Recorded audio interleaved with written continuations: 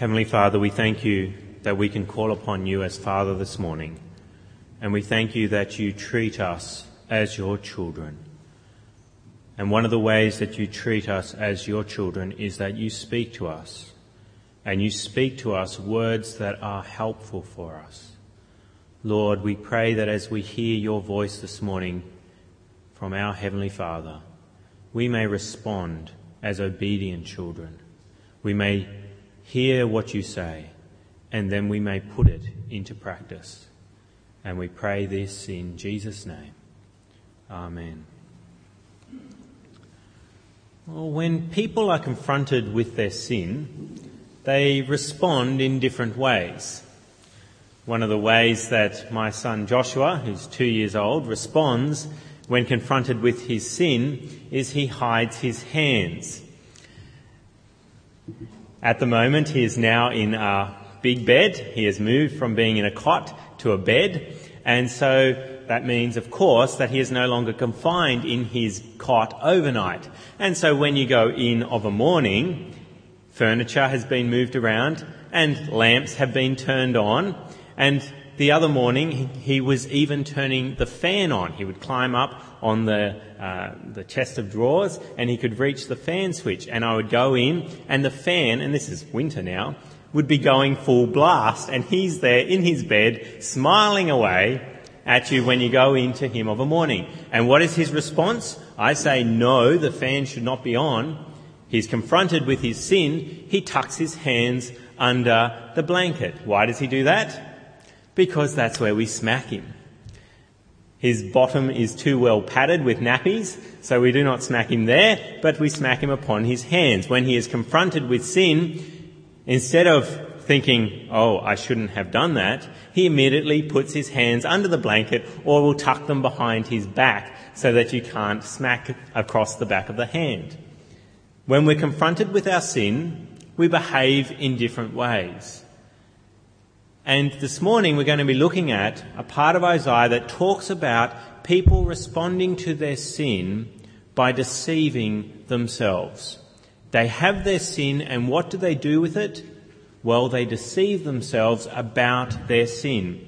And so if you've got a black church Bible, we're going to be looking at page 680 of Isaiah chapter 5, verses 18, 19, 20 and 21. And in verse 18, we see what the Israelites are doing with their sin. They have their sin, and what do they do with it? In verse 18, Isaiah says, "Woe to those who draw sin along with cords of deceit, and wickedness as with cart ropes." They have their sin, and what do they do with it? They draw it along with deceit. They cover it up with lies. They deceive even themselves about the fact that they are sinful. Instead of confronting their sin and doing something about it, they add sin upon sin and draw deceit along, and they use deceit to draw their sin along behind them. And there's three particular ways in which they deceive themselves that Isaiah gives to us in verses 19, 20 and 21. That the Israelites deceive themselves in three particular ways. The first way that they deceive themselves is to mock God. And we see this in verse 18 and 19. "Woe to those who draw sin along with cords of deceit and wickedness with cart ropes, to those who say, 'Let God hurry. Let him hasten in his work so we may see it. Let it approach. Let the plan of the Holy One of Israel come so we may know it.'" They've been told that they are sinning. And what do? They say, "Come on, God. Do your worst. Let your work come. You say that you're going to judge us, that you're going to destroy us for behaving the way we've behaved. The sin that we have done is going to bring judgment." They say, "Bring it on. Bring what you can.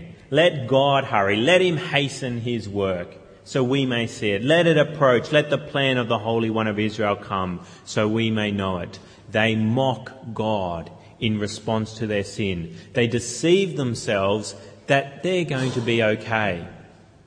And they think this because they've sinned in the past and nothing happened. God didn't hurt them. In fact, they may have even profited from their sin, had more and more pleasure and happiness through sinning. And so they deceive themselves that everything's going to be fine. And they can even go to the point of mocking God and scoffing at him and saying, bring your work. And I just don't think it will come at all. They don't believe in him. And this is still a problem today. When people are confronted with their sin, some people are blatant in mocking God. They hear about their sin, they're shown it, they hear that they will be judged by God for it, that God will punish them, and what do? They say, go on, God, strike me down right now if you dare. Strike me down now if I'm such a bad person. They mock God to his face. They scoff at him. Do you do that? If yes, then you are deceiving yourselves just as these Israelites were deceiving themselves. Because God says in verse 18, first word there, woe. He says you will be punished. And the Israelites who scoffed here were punished. God came, he brought the Assyrian army, he brought the Babylonian army and destroyed the people who were scoffing at him. And the same will happen to you if you scoff at God and say, yes, you call it sin. Go on, punish me. Do your worst, God. God will punish you. You are simply deceiving yourself until he does. But some people may not be so blatant. You may even think, oh, yes, I've never done that in my life, that I've scoffed at God, that he could bring punishment on me. But we still do it. And Christians are guilty of mocking God. And we do it pretty much every time we sin. When you sin, you are making a statement. You may not be saying, go on, God, do your worst, but you're saying, God, you are not the all-powerful being that you claim to be. And the punishment that you say you bring upon sin, I don't really care. I want to sin right now. And so you may say at church, you may say at Bible studies, you may say in conversation with other Christians, yes, you believe God is all-powerful. Yes, you believe God punishes sin. But when you sin, you are saying the complete opposite. You're saying you're not scared of God. You're not scared of him punishing sin. You may not say blatantly, go on, God, do your worst, but that's what you're saying when you sin with your actions. You're deceiving yourself that God is not the all-powerful God that he is, and that he doesn't punish. And you're thinking you will be okay. But you won't be okay. If you sin again and again and again with no thought for God, dismissing his power, dismissing his judgment, you will be punished. God says woe to you today just as much as he says woe to the Israelites. Watch out. Don't mock me and my power, says God, because I will punish you. That's the first way that people respond with deceit towards their sin. What's the second way? Well, the second response is that when shown their sin, some rename their sin. Some rename their sin.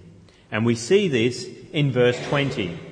Verse 20 of Isaiah chapter 5 says, woe to those who call evil good and good evil, who put darkness for light and light for darkness, who put bitter for sweet and sweet for bitter. They're shown their sin. God says it's wrong, that it's bad, it's evil. And what do? They say, it's good. It's okay. God says it's bitter. I say it's sweet. God says it's dark. It's darkness to do that. And I say it's light. It's okay. It's all right.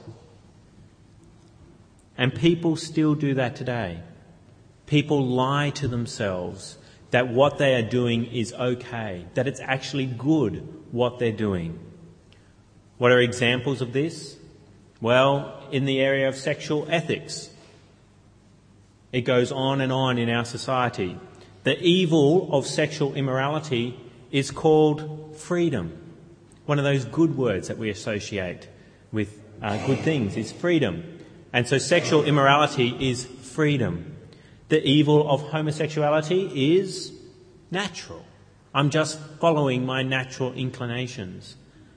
Evil of pornography is said to be pleasurable, and so let's embrace it. It is a good thing because it gives us pleasure.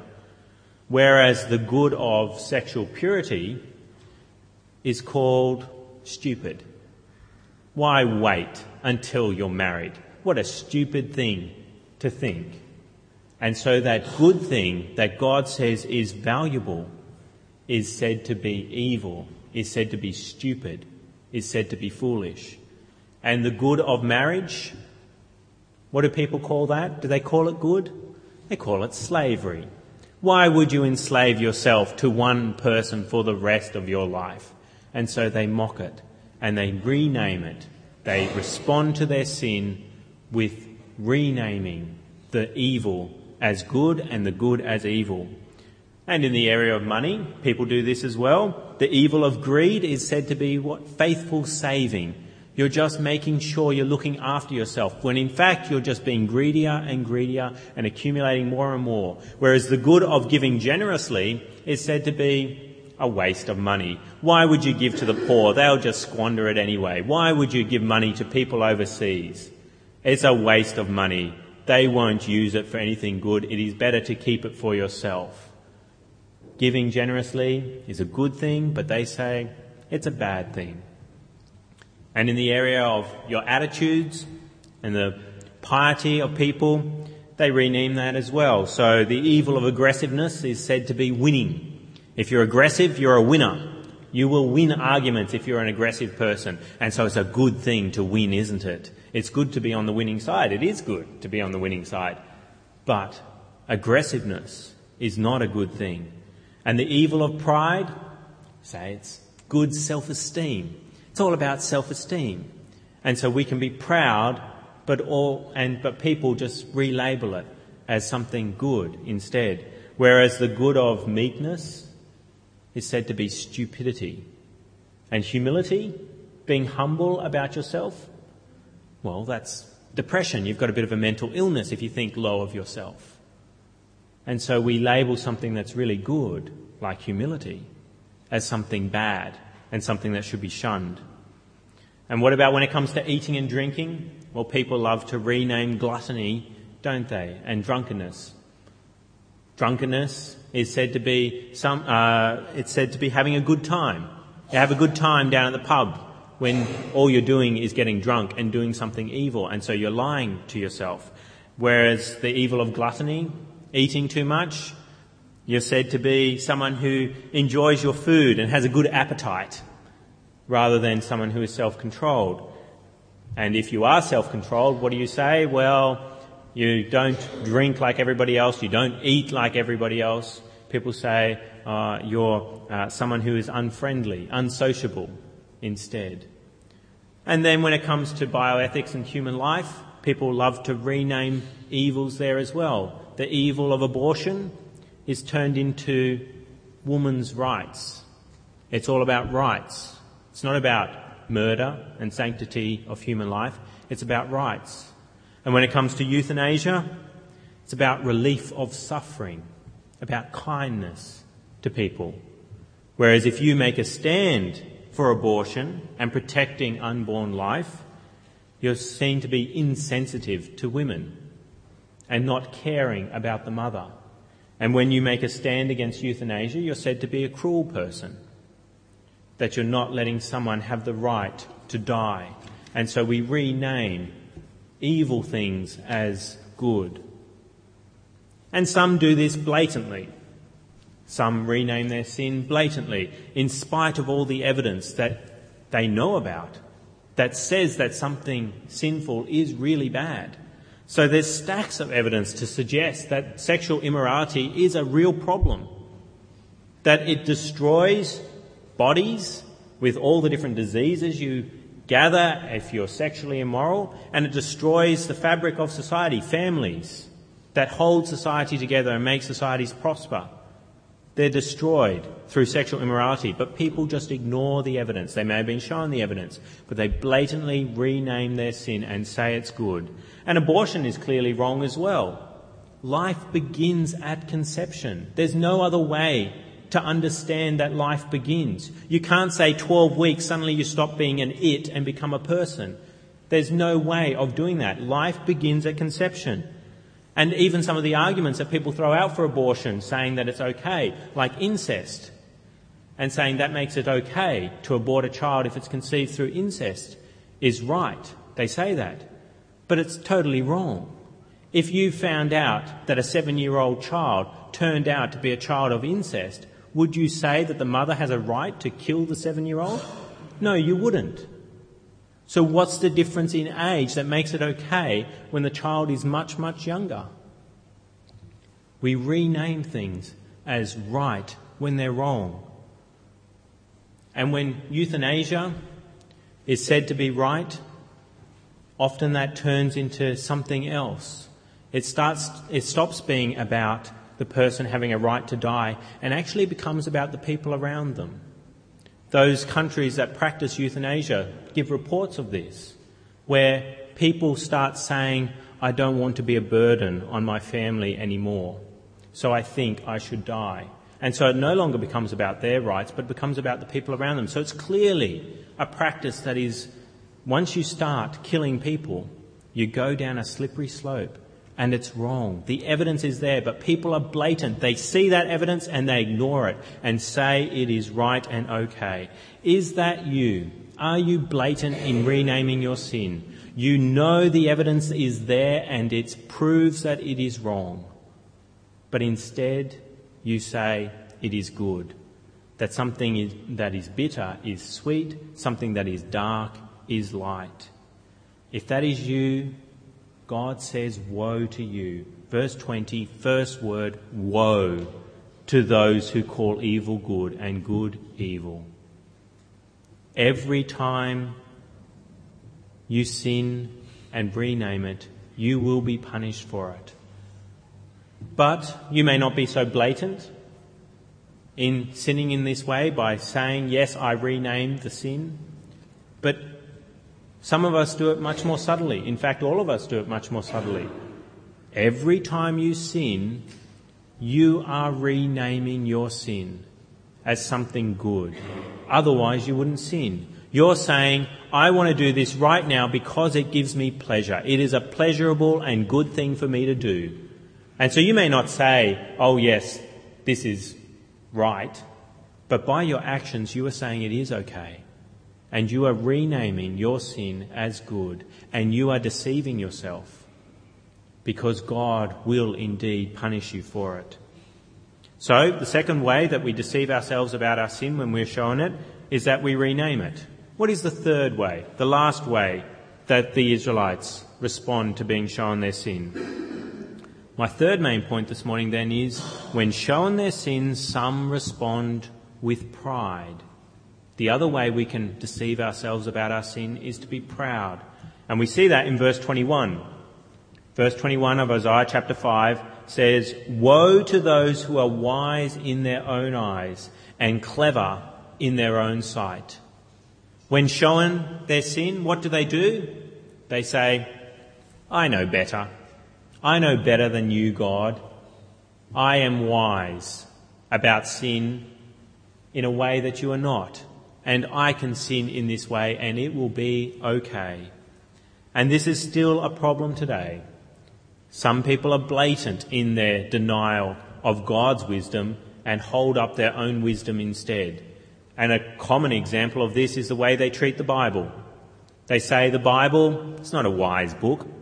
And so they then make themselves the wise one who decide what is right and wrong in the Bible, which parts of the Bible they will accept and which parts they won't accept. And instead of the Bible being over them, they set themselves over the Bible. Or they may even just dismiss it as an archaic book, an old book that has no relevance for us today. And so they just dismiss it. And they do that because they think they are wiser than the Bible, wiser than God. Or they may even pit falsely Christianity with science and say that science is wiser and Christianity is stupid, which is not true at all.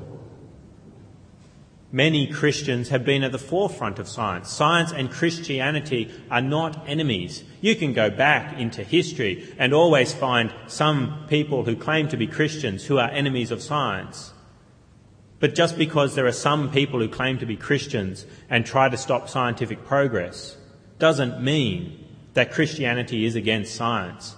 Because you can also go back and find some atheists, some people who are completely godless, and they try and stop the evidence from coming to light. They try and hinder science. And so science and Christianity are not enemies. But people try in their wisdom and try and make them enemies, and they're blatant in doing so.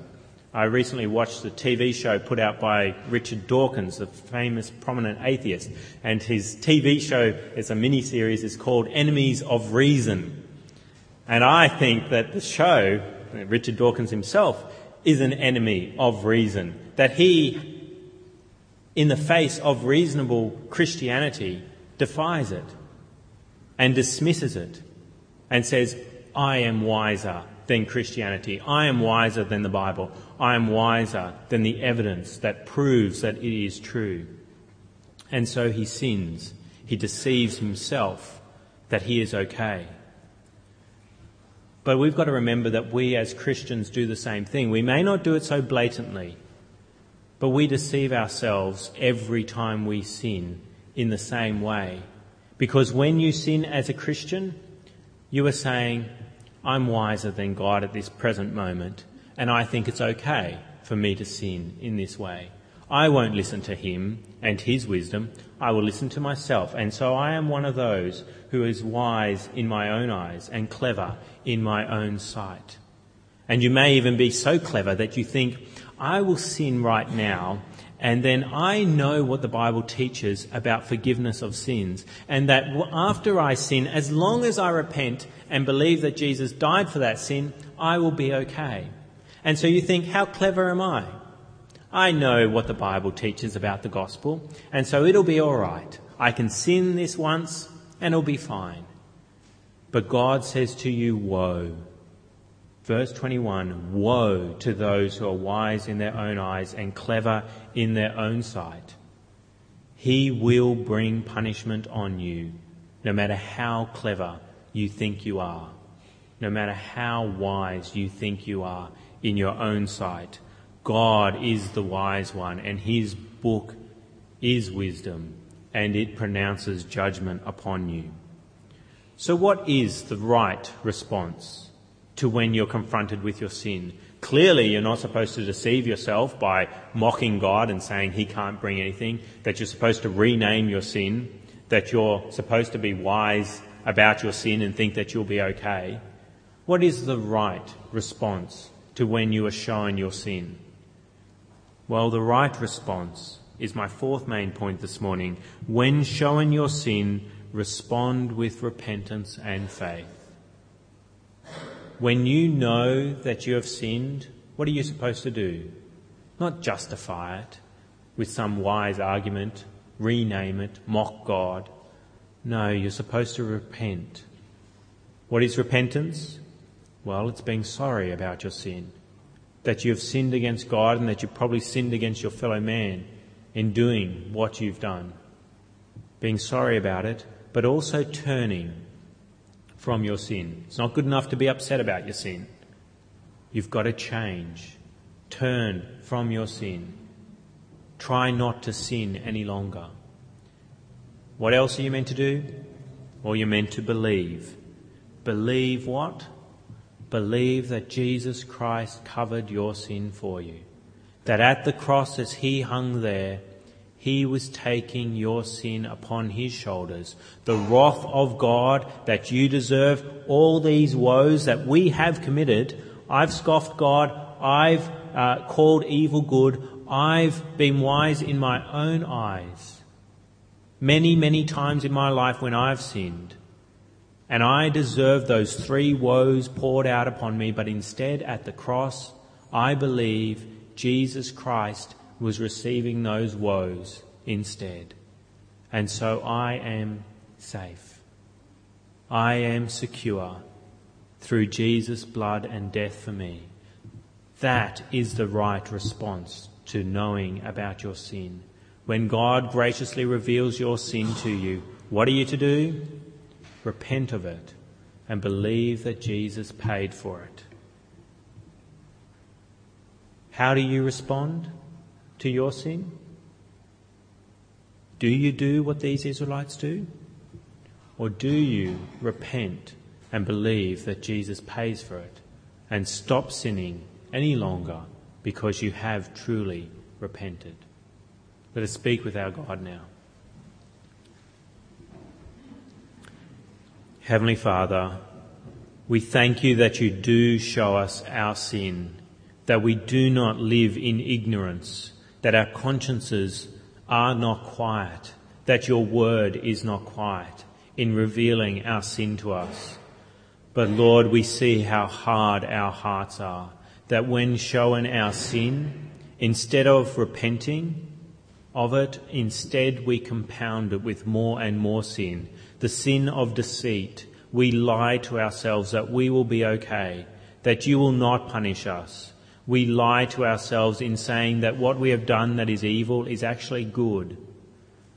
And we think that we are wise in our own eyes, that we know what is best for us rather than you. Lord, we pray that you may forgive us. Help us to change so that we do not sin, that we respect you and your word, and we fear your coming judgment.